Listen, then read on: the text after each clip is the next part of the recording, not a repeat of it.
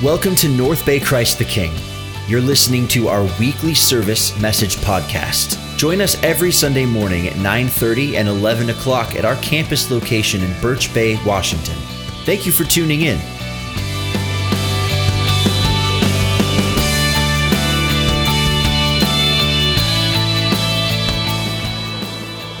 Here we are. This is the last day of our series, Chasing the Wind. And we've stretched this series out. We've had little breaks along the way, but finally, Labor Day weekend, we're wrapping this series up. And I've found studying the book Ecclesiastes, it's been a challenge. Because I'm a Jesus guy. I hope you're a Jesus guy. And I love going to the Gospels. And I love, I can follow along pretty well. But when you start looking at some other books in the Bible, you ever read them and go, I don't know what exactly this means, especially poetry. I'm not great with poetry. And so with that, I'm like, man, I need some help to unpack this. And so Ethan Smith is here, and he's going to help me today. Ethan and his family have been a part of our church for many years. Another person kind of raised up in our church. And it's been fun because what we've been doing is studying it and looking at it. And Ethan was able to help me a little bit along. And see, Ethan, for his hobby, some people do all kinds of different things. They play paintball. You love airsoft. You do that kind of stuff. So I would say you're normal that way.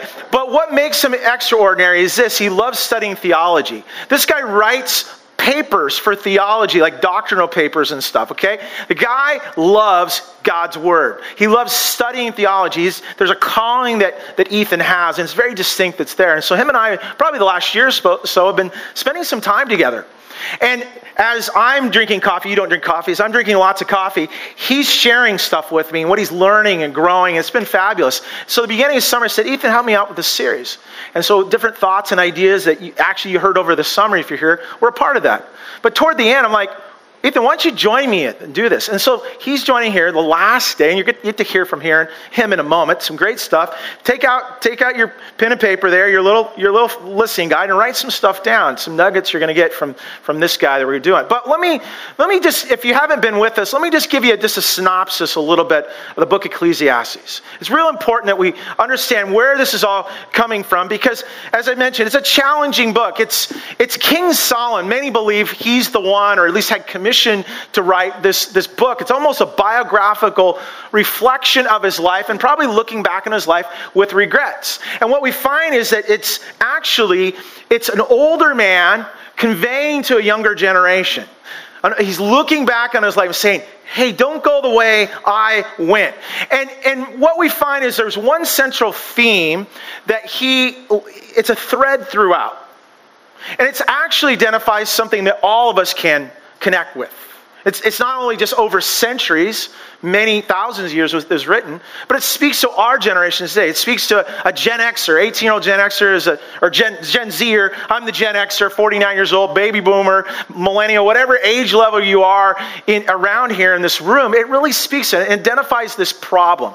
It identifies this struggle that we all have that we're trying to find, and that is this: meaning of life. Meaning of life. Have you ever thought about what is the meaning of life? That is what Solomon, in his words, and he's conveying to understand in a practical way to do that. What is the meaning of life? Finding purpose, finding significance. And so here he is. He identifies himself as the teacher, the voice of Solomon, and he's looking back again with some regret. He's saying, what I've done it all, I've had it all, I've experienced it all, and let me tell you all, let me call you out of what all that is. This is what he calls it. He says this: it's meaningless. Meaningless, says the teacher. Utter meaningless. Everything is meaningless. Sounds like a drama queen, doesn't it? Life's over. This is it. It's over. It's it. That's it. That's meaningless. And when we learned about the word meaningless, it doesn't mean what you think it means. It doesn't mean pointless. It actually has this Hebrew. You're going to learn some Hebrew here. It means hevel in Hebrew. Another English translation is vanity. Vanity, vanity. But what it is, it's the word is smoke. It's mist. It's vapor. It's something translucent. It's this theme is going through the summer. A chasing the wind, never trying to grab something and when you just can't grasp it. What is it? Life's short. Life's elusive. And so how you live it really does matter. See, as Christ followers, if you're here today and you're following Jesus, we know this life is not just this life, but even us here today, we get caught up in the here and now and miss the greater significance. And so as we're wrapping up the very last day of this series this summer, we have this theme that Ethan and I'm going to unpack together, live with the end in mind. Live with the end in mind. So if we're going to live with the end in mind, here's a really good question to ask. I think it's a question big for our own soul to ask is this. So then, here's the question, how shall I live? If you know the end is in mind, that one day it will be, how shall you live your life? How shall we go? How shall we end? And to help us with that, the fact that it will end. You saw the Monopoly game here. How many have played Monopoly before? I was curious, okay? Here's a question I asked the last service too. How many have never played Monopoly before? Is anybody in this room who've never played it? Now look around you. Every single person has played Monopoly. Don't raise your hand whether you like Monopoly or not, okay? Some of you are just world dominators and you love it. You're overachievers. You love Monopoly. What I've found is that when someone pulls out the Monopoly game, I go, oh, Monopoly? Why? Because it's involved. Just setting up the board, getting all the denominational monies out, and how many, you have to look in the instructions, you get this, how many hundreds, and this, and you're just like, you get it all set up, and you're almost exhausted before you play the game. And then you play the game, it's like a 3-hour game. I remember kids are little, it's ready for bedtime, and they pull out Monopoly. Like, hey, can we play Monopoly? No, go to bed. You're not going to play a game. But I would finally cave and play with the kids and play. And then when they pulled it out, they didn't really understand a lot of things of life when it comes to playing Monopoly. And so what happened is, you're supposed to tell your kids to, this is a little, you try to let your kids win in games. Some of you do that, and that's great. And let your kids win. I never let my kids win in Monopoly. I dominated them. I wanted them to learn what the hard cruelty of life.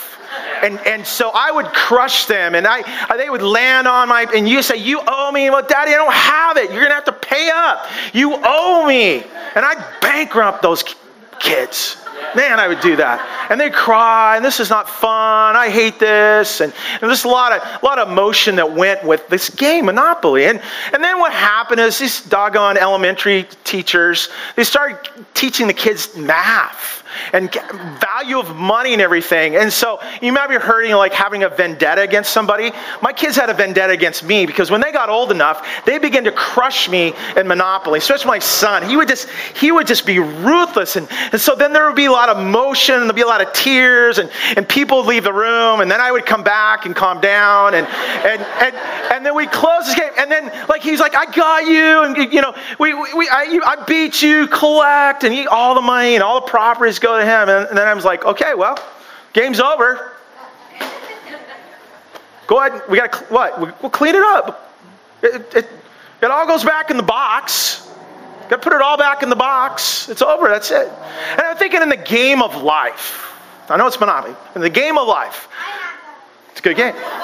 We got kids with us today, or some of our elementary kids, so we get the response. You do that, yeah. In the game of life, at the end of it all, when we possess, and I don't know if you're buying houses and hotels, that's cool if you do all that, and you're accumulating wealth, and you're dominating, some people say in business, we're killing it in our business, and I don't know if that's good or bad, it's good, but, and you're just getting all that you can. At the end of the day, in your life, it all goes back in the box. So I'll go back to that question. So then, how should you live? How shall you live? When you live in the end of mind, how shall you live?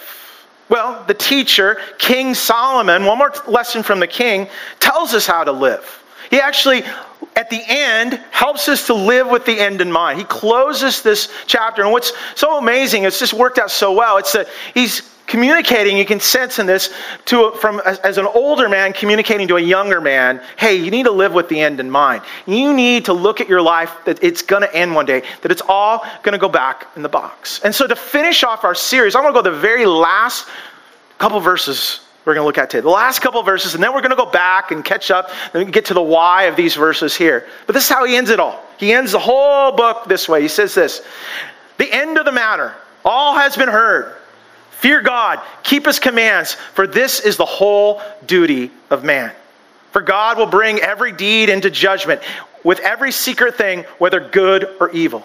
No, those are sobering words, right? At the end, there's going to be a place of accountability. At the end, it's going to all come together. The fact is, it's all going to go back in the box. When it's all said and done, when living in the end, how shall I live? How to respond? He says this, fear God and follow his word. That's it. Drop the mic, exit the stage left. That's it. That's really what he says that he's doing here. But I read that, to be honest with you, it doesn't really motivate me too well. Fear God, keep his commands. Sounds kind of religious thing to do. And there's powerful things that's the simple things to do. But I struggle a bit. I want the motivation of that.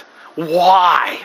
Why is that so important? How shall I live in that way?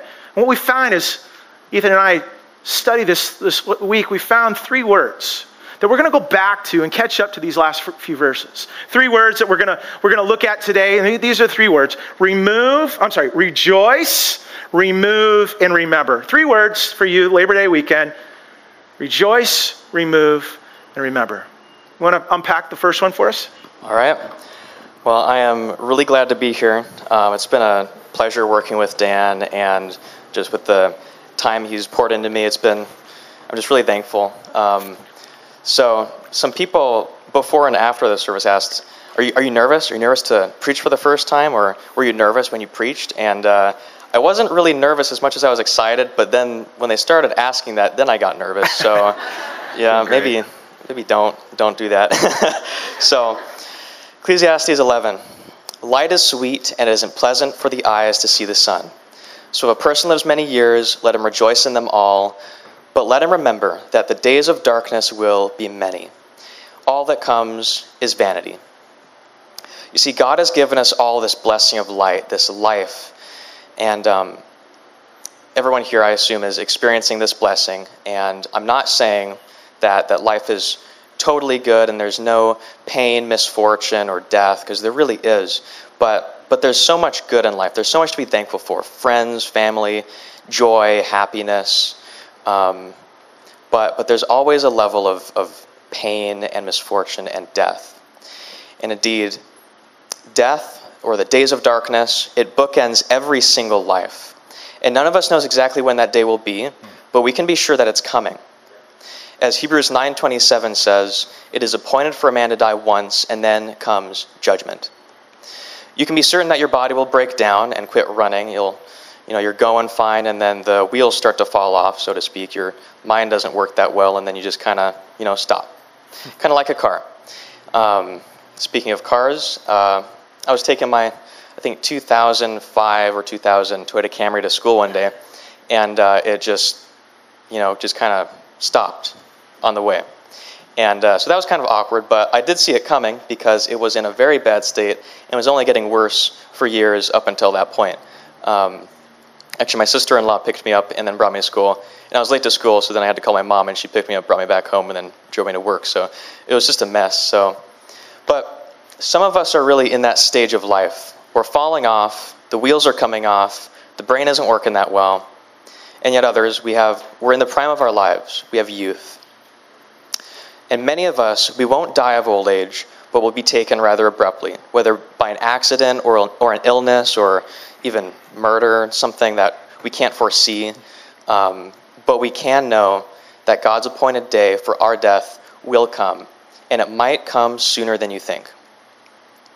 James 4:14 says, you do not know what tomorrow will bring. What is your life? It is like a mist that appears for a little time and then vanishes. In verse 17, so whoever knows the right thing to do and doesn't do it, for him it is sin.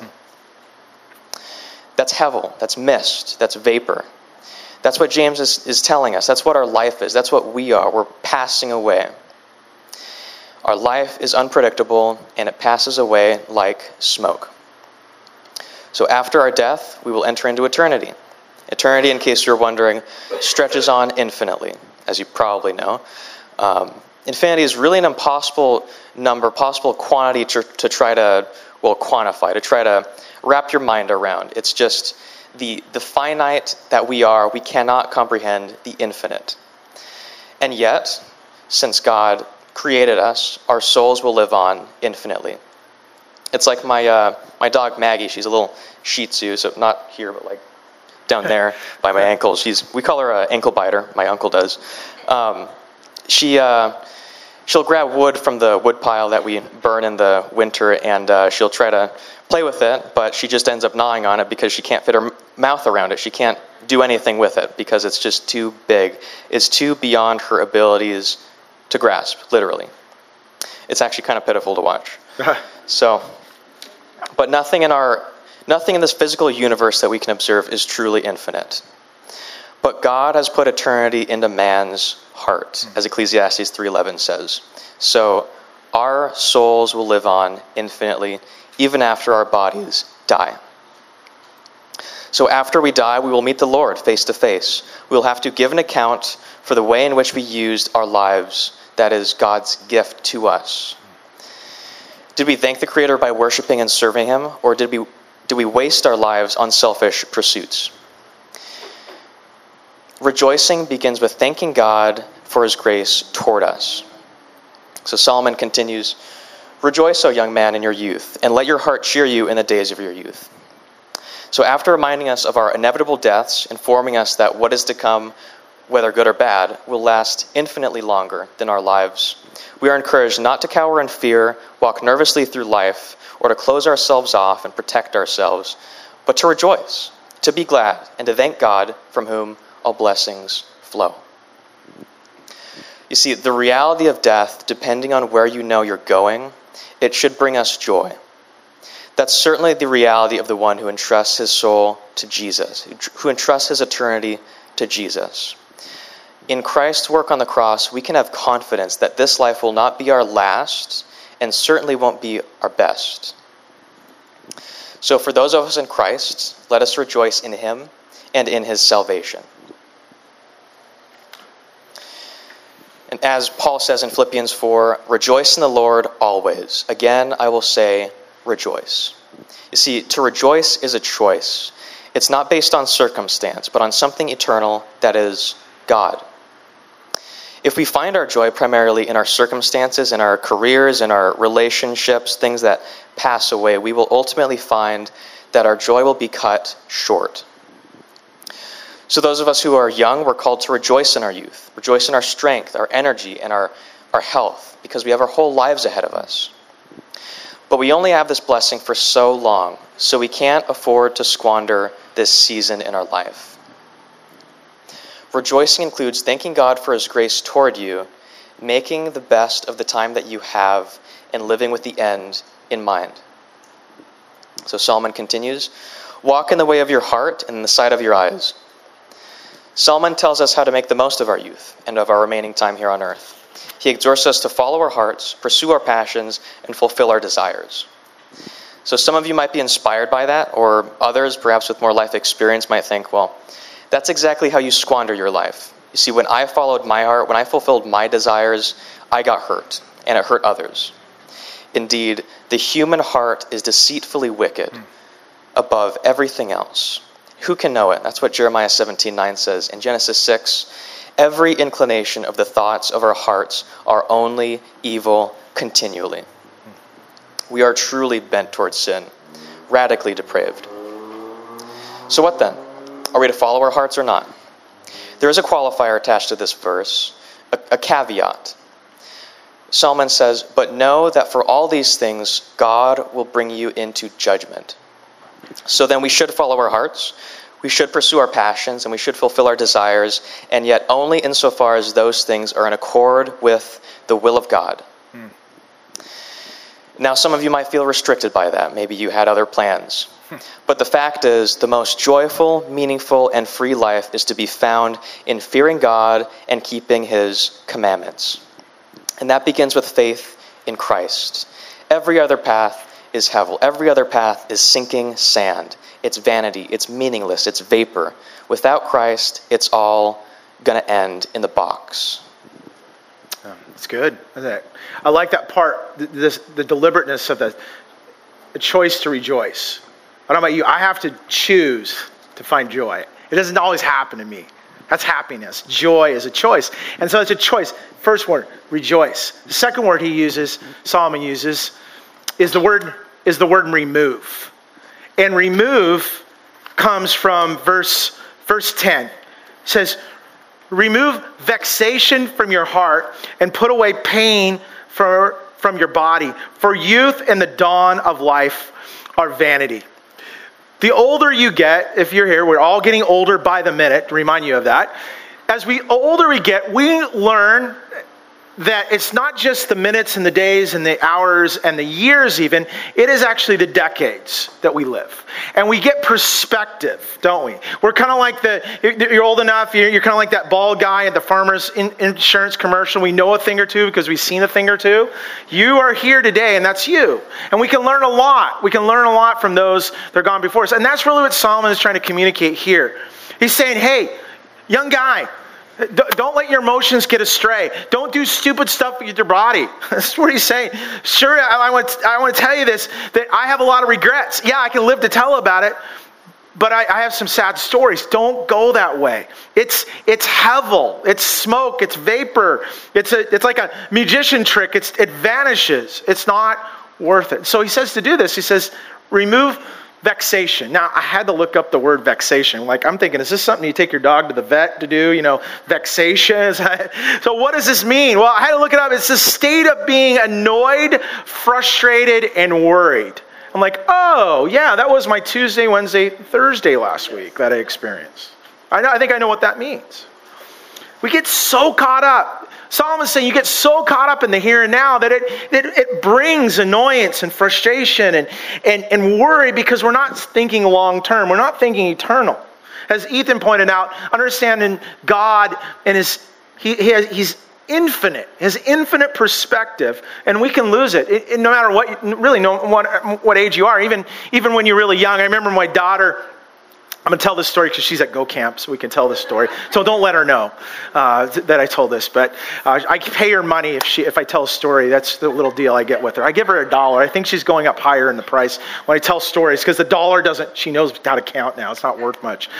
But our daughter, when she got home from kindergarten, very first day of kindergarten, she comes through the door and said, honey, how was your day? She goes, oh, and she throws her backpack down, her coat. It was the worst day ever. You remember that, huh? The worst day ever.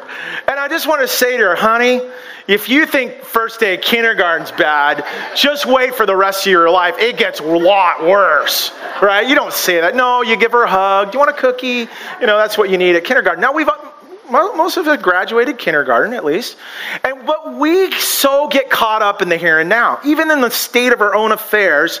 And what it does, it brings annoyance and frustration and worry in our life. And so we need to vexate. Well, to do that, or this vexation, we need to remove it. And to remove, you probably know what the word means. It means to drag away, to banish, and get rid of. Now, on vacation, we spent some time cleaning the garage, and I love cleaning my garage. I do. It's just something about organizing my life, and things are in a certain place, and we got things that are labeled. And so when I go in the garage, I can find what I want in the garage. We can actually park the car. Some of you, wow, you can park your car in your garage. Yeah, we clean it enough to be able to do that. I actually enjoy organizing things like that. In fact, after we cleaned it that one day, my wife and I were doing that, and then I went out to the garage. She goes, where are you going? I'm going out to the garage to admire our work. I was actually sitting in the garage. I'm like, this is so beautiful. I ended up helping my sister-in-law, because she lost her husband a couple years ago, and I helped her clean her garage. And some of you are like, okay, come on over. You can come over to our house. You want your garage clean? I'll help you organize it, okay? I've got a reality TV show I'm starting, okay, to do that. So... But what I've found is this. As much as I'm pretty good at organizing and cleaning my garage, I'm not really good at organizing and cleaning my heart. It's much harder. And maybe you found the same thing when it comes to your very, very soul. And as Christ followers, we're called to keep it clean. That's what he means to remove it. Well, what do we need to remove? Well, Apostle Paul, a few hundred years later, gives us how to do it. This is what he says. Verse 31 of Ephesians 4, he says, get rid of all bitterness, rage, anger, and brawling, and slander, along with every form of malice. Be kind and compassionate to one another, forgiving each other just as Christ had forgiven you. Just as Christ has forgiven you, to be able to go, I can be empowered by Christ, his power to help me to do that work. I can't clean my own heart on my own. It's just like my sister-in-law. She, even after a couple of years, she's overwhelmed with so much emotion, and that garage represented her memories of her husband that passed away. So I was able to go in there and just like, well, where do we start? And I just said, we just start at the beginning. We get some bins, and this goes to the dump. This goes to donations. This is what you could probably sell on Craigslist. This is something you want to keep. And I helped her organize and sort it out. I tell you that the Lord wants to organize your soul. He wants to help you sort it out. Shane mentioned in worship and prayer pray that prayer, search me, O God. Show me my heart, that there might be any, that may sin. And he prayed also in Psalms 51, creating me a clean heart, O God. Renew a right spirit within me. And the Bible describes the fact that God is faithful and just, and that he will forgive us our sins when we confess them to him. So if you're here today, and if you've got some rage and you've got some anger and you're struggling and are you thinking a little bit more shorter term than you're thinking beyond eternity? The old guy is telling the young guy, hey, I got wasted years of unforgiveness and harboring bitterness and bad relationships. It's not worth it. You're here. Some of you know. You know a thing or two because you've seen a thing or two. You go, no, don't do that. Don't do that. Remove it today. Ask the Lord before you leave. Pray a simple prayer. Say, God, remove that in me. Cleanse me. Ask me forgiveness of sin. And I would tell you this. Do this on an ongoing basis. Guess what? After a few weeks, my garage is getting cluttered again. Who's bringing more junk in the garage? It's a little bit more cleaning at a time. Don't just do it once a year. Don't just do it occasionally. Continually, as we're wanting to live with the end in mind, remove all of that so there's space. Do something that's really, really important that Ethan's going to unpack for us next. Okay, so the next section is a bit longer. So I'll just interpret it first and then read it. So this next passage is really just talking about one thing, and it paints this picture of this in so many different ways. It's talking about death. Kind of morbid, kind of drawn out, but I think it's important. So, remember also your Creator in the days of your youth, before the evil day comes, and the years draw near of which you will say, I have no pleasure in them. Before the sun and the light and the moon and the stars are darkened, and the clouds return after the rain. In the day when the keepers of the house tremble, and the strong men are bent, and the grinders cease because they are few, and those who look through the windows are dimmed, and the doors on the street are shut. When the sound of the grinding is low, and one rises up at the sound of a bird, and all the daughters of song are brought low. They are afraid also of what is high, and terrors are in the way. The almond tree blossoms, the grasshopper drags itself along, and desire fails, because man is going to his eternal home. And the mourners go about the streets. Before the silver cord is snapped, or the golden bowl is broken, or the pitcher is shattered in the fountain, or the wheel broken at the cistern, and the dust returns to the earth as it was, and the spirit returns to the God who gave it. Vanity of vanities, says the preacher, all is vanity. So with this really vivid description of death, we are exhorted to remember God. So how often do you consider God's grace toward you and thank him? How often do you consider God's will and obey him? How often do you consider his attributes and praise him? The title Creator is used here to remind us that we are the handiwork of God. Our bodies, our minds, our souls, it's all from God and for God. So while you have time, remember God. In the many word pictures used here to describe death, the preacher is seeking to paste this one truth on the forefront of our minds. Solomon wants us to know that death approaches swiftly and surely, and he wants us to live with the end in mind. Now I'd like to get into a little bit of a biography on a preacher from the 1700s that's been a really, really great inspiration to me and encouragement. His name is Jonathan Edwards. Some of you probably at least have heard the name. But Jonathan came to know the Lord as a teenager. And after his conversion, he began a life of following Christ, which he did with great zeal and ambition and joy and resolve. Now key in on that word, that resolve. All the way up until his death, he was a man of resolve. But before turning 20, he mapped out the course of his entire life in his resolutions. This was his way of taking biblical truth and applying it directly to his life, as a sort of guide to keep him focused on the end, on the finish line, in eternity with Christ. And so every one of his 70 resolutions was all aimed and aiming himself and his life's course at the glory of God. And this is his first resolution. resolved that I will do whatsoever I think to be most to God's glory, my good, my profit, and my pleasure. And he considered all those four things as one, as a unified objective. And he was probably inspired by the Westminster Catechism's first question: what is the chief end of man? To glorify God and enjoy him forever. You see, Edwards knew that the best way to live his life was to live for the glory of God. And I learned of Edwards fairly soon after I was saved, and his passion totally ignited my own. You see, he exemplified what it meant to to rejoice, to remove, and to remember, as he resolved to glorify God with his life. Scripture tells us, look carefully then how you walk, not as unwise, but as wise, making the best use of the time, for the days are evil. Therefore, do not be foolish, but understand what the will of the Lord is. And that's Ephesians 5. So, that's great. Thank you. Your turn. That's awesome. We're going to wrap it up. I'm going to invite our team to come. As we close this entire series together, I want to take us back to a question, as you might be wanting to reflect on, how can I rejoice in the Lord? How can I remove the things in our life? How can I take time to remember? To go back to this very question that at the first week was this question we ended with, was, what if I live life backwards? What if I live life backwards? That's really what Solomon's doing. He's telling you as an older man, saying to a younger man, don't go my way. He's speaking back to himself. He's speaking back to himself. If I could do it all over again, I would. What if we did this? What if we reverse that question as, what would you say to yourself 10 years from now, today? What would you want to say to yourself, you plus 10? What would your life look like? If you're 20 years old, what will you say to your 30-year-old self? You're 50 years old. What do you want to say to your 60? If you're 70 and you get to 80, you're like, good job, made it to 80.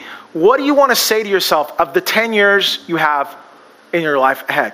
As Ethan says, we don't know tomorrow. We don't know the next day. Life is so short. It's elusive. But we would live in the end in mind. If we would live life backwards, I'm wondering if we would approach the game a little bit different. I'm wondering if we thought this way, to live life backwards, to approach the game a little bit, that the game of life that we're playing, that the game is not just about possessing and owning and hoarding and get everything we can and make sure we move up in positions and make sure we provide, of course, for our family, but even beyond in our retirement and checking our 401ks and having what all we want and all we desire and think we even earn or think we've entitled to have because it's an American right to have. At the end of the day, would we play the game differently if we really lived each day to know one day it's all going to end? To live with the end in mind, because at some point, it comes to an end. It comes to think, as much as you have and all that you acquired and all the experience you have, at some point, it's going to be over. At some point, you got to recognize that every bit of it, and I don't want to be morbid about this, but it's all really, at the end, going to go back in the box. I don't want to be morbid, but that's a casket. That's an urn. That's ashes spread over water, the mountain, or wherever your favorite place is. Your earthly life, the ashes to ashes and dust to dust. At the end of the day. So then, if that is the case, and we know this to be the case, so then how should we live? How should we live our lives? And in this, today, at this moment, how do you respond to God right now? Ethan, will you lead us as we respond to the Lord today? So, some of you might be here thinking, I wasted my life. I've wasted my time up until this point, and I want a life that's meaningful. And that life is to be found in Christ, in pursuing Him, in having faith in Him, and entrusting your soul to Him. You see, we're in need. We're in need of meaning. We're in need of something that's eternal, something that's solid ground. All other ground is sinking sand besides Christ. So what Christ did 2,000 years ago is He died on that Roman cross, and He bared our guilt, our sin, and the wrath that we deserved for that sin so that we could receive his righteousness and the reward that he deserved for that. And we can accept that. We can receive that righteousness, that right standing before God, and be reconciled to God, and then live in newness of life by repenting of our sins and having faith in Christ alone. And then Christ rose again on the third day, and he offered us new life. He raises us up with him. And so we can live in that new life. We can live outside of that box, that urn, that we can live beyond the grave. We can live again. So for those of us in Christ, let us rejoice. Let us rejoice in him. And for those of you who are not in Christ, come to him today. Don't wait. You might not even survive the rest of today. You might not survive another year. You might not survive 10 years. You don't have time to wait. So get on this solid ground and believe on the Lord Jesus Christ. Let's close in prayer as we close this series. God, we're so grateful for your word. God, we're thankful that we don't have to live our own ways, our own means of how we do life. We have you. We have your truth before us. And Lord, thank you for this morning. Thank you that we can respond to you. Because Jesus, you did all the work. Just as Ethan communicated, Christ, you came and made a way when there was no way. You provided a way out of this old life, this life that's so pinned to a box, to this very vessel that our souls live in. But it's all going to end. It's all going to go put back together in a box, and it's going to be over. It's said and done. But those of us that know you, those of us that have a relationship with you, we live beyond the box. And Lord, one day we will do that in heaven. One day we'll be as Christ followers with you forever. But Lord, I pray that you would remind us that eternity starts on this earth, that we have you. Christ, when you're in us, eternity starts with you. Heaven come down in us through relationship with you, that we can live beyond the box right now in this life. Lord, that we would, anything that's in our way that we're trying to grab and hold and possess, it is all hevel. Lord, it's all smoke. It's all vapor. It's going to dissipate. We can't grab onto it. Lord, may we hold to your truth and trust in your promise of a wonderful salvation that we truly can have in you. God, if there's anybody here today that have not surrendered their life to you, we pray, God, that your Holy Spirit would just visit them right now. And they would say, Jesus, I'm tired of living and trying to live in this world on my own. I'm trying to just live in the grind and try to get what I can get. And Lord, I'm falling short, Lord. I need you. And more importantly, not only do I need you on this earth, Lord, I need you beyond this earth. I need to know that I'm going to heaven. I need to know that for sure that my place and trust in you, that God, I have that destination in place, that I can live beyond the box. And so I pray for those here today. If you're here, maybe you say, Lord, I want to live beyond the box. I want to live beyond this life. If your head bowed and your eyes closed right now, I want to give you a time to respond. Maybe you're here today and say, Jesus, I need to live beyond the box. I want to live for eternity because I want a relationship with you. Will you slip your hand up? I want to pray for you today. That's you. Yes, I see that. That's awesome. Anybody else? That's awesome. Anybody else back there? Okay, good. There's a few of you. You're being honest, and that's wonderful. Maybe some others here today. And so I want to lead you in a prayer. And the prayer is really just this. Lord, I've tried to live on my own. I've tried to do it in my own way, and it's hevel. Lord, it's coming short. It's nothing. It's meaningless. And Lord, I want to find true meaning in you. True meaning in this life, to live beyond this box, to live for the sake of eternity. And Lord, I want to be in heaven with you. And so, Lord, I ask heaven would come down in my heart, Lord, as I invite you to be my Lord and my Savior. Lord, I want to follow you as a disciple, Lord, today, to believe, Lord, and repent of my sins and confess you to be Lord, and my allegiance toward you. So, God, then you would fill me with your Spirit, so that I can say no to this world. I can say no to the things that I can't control in my life, but I can follow you and pursue you, Lord. And so, God, cleanse my heart through your work and the work you did on the cross for my very soul. I receive you to be Lord and Savior. I pray this in Jesus' name. And I want to pray for everyone here. God, we just pray that, God, we would leave this place, leaving with the end in mind. That we would leave and cherish each day. That what's left is nothing that we see except the people that are in front of us. And we see their very souls and who they are, not for what they provide and on the external, Lord, but how you see them as we would see them. Precious lives all around us that desperately need you, that you're called for us to love and to care. Lord, when we see with the end in mind, because at the end of the day, it's all going to be put away. It's all going to end, but what we have left is each other in eternity that we can hang on to, Lord, to the next. God, we ask for that help in doing it as we live this out, we pray in Jesus' name.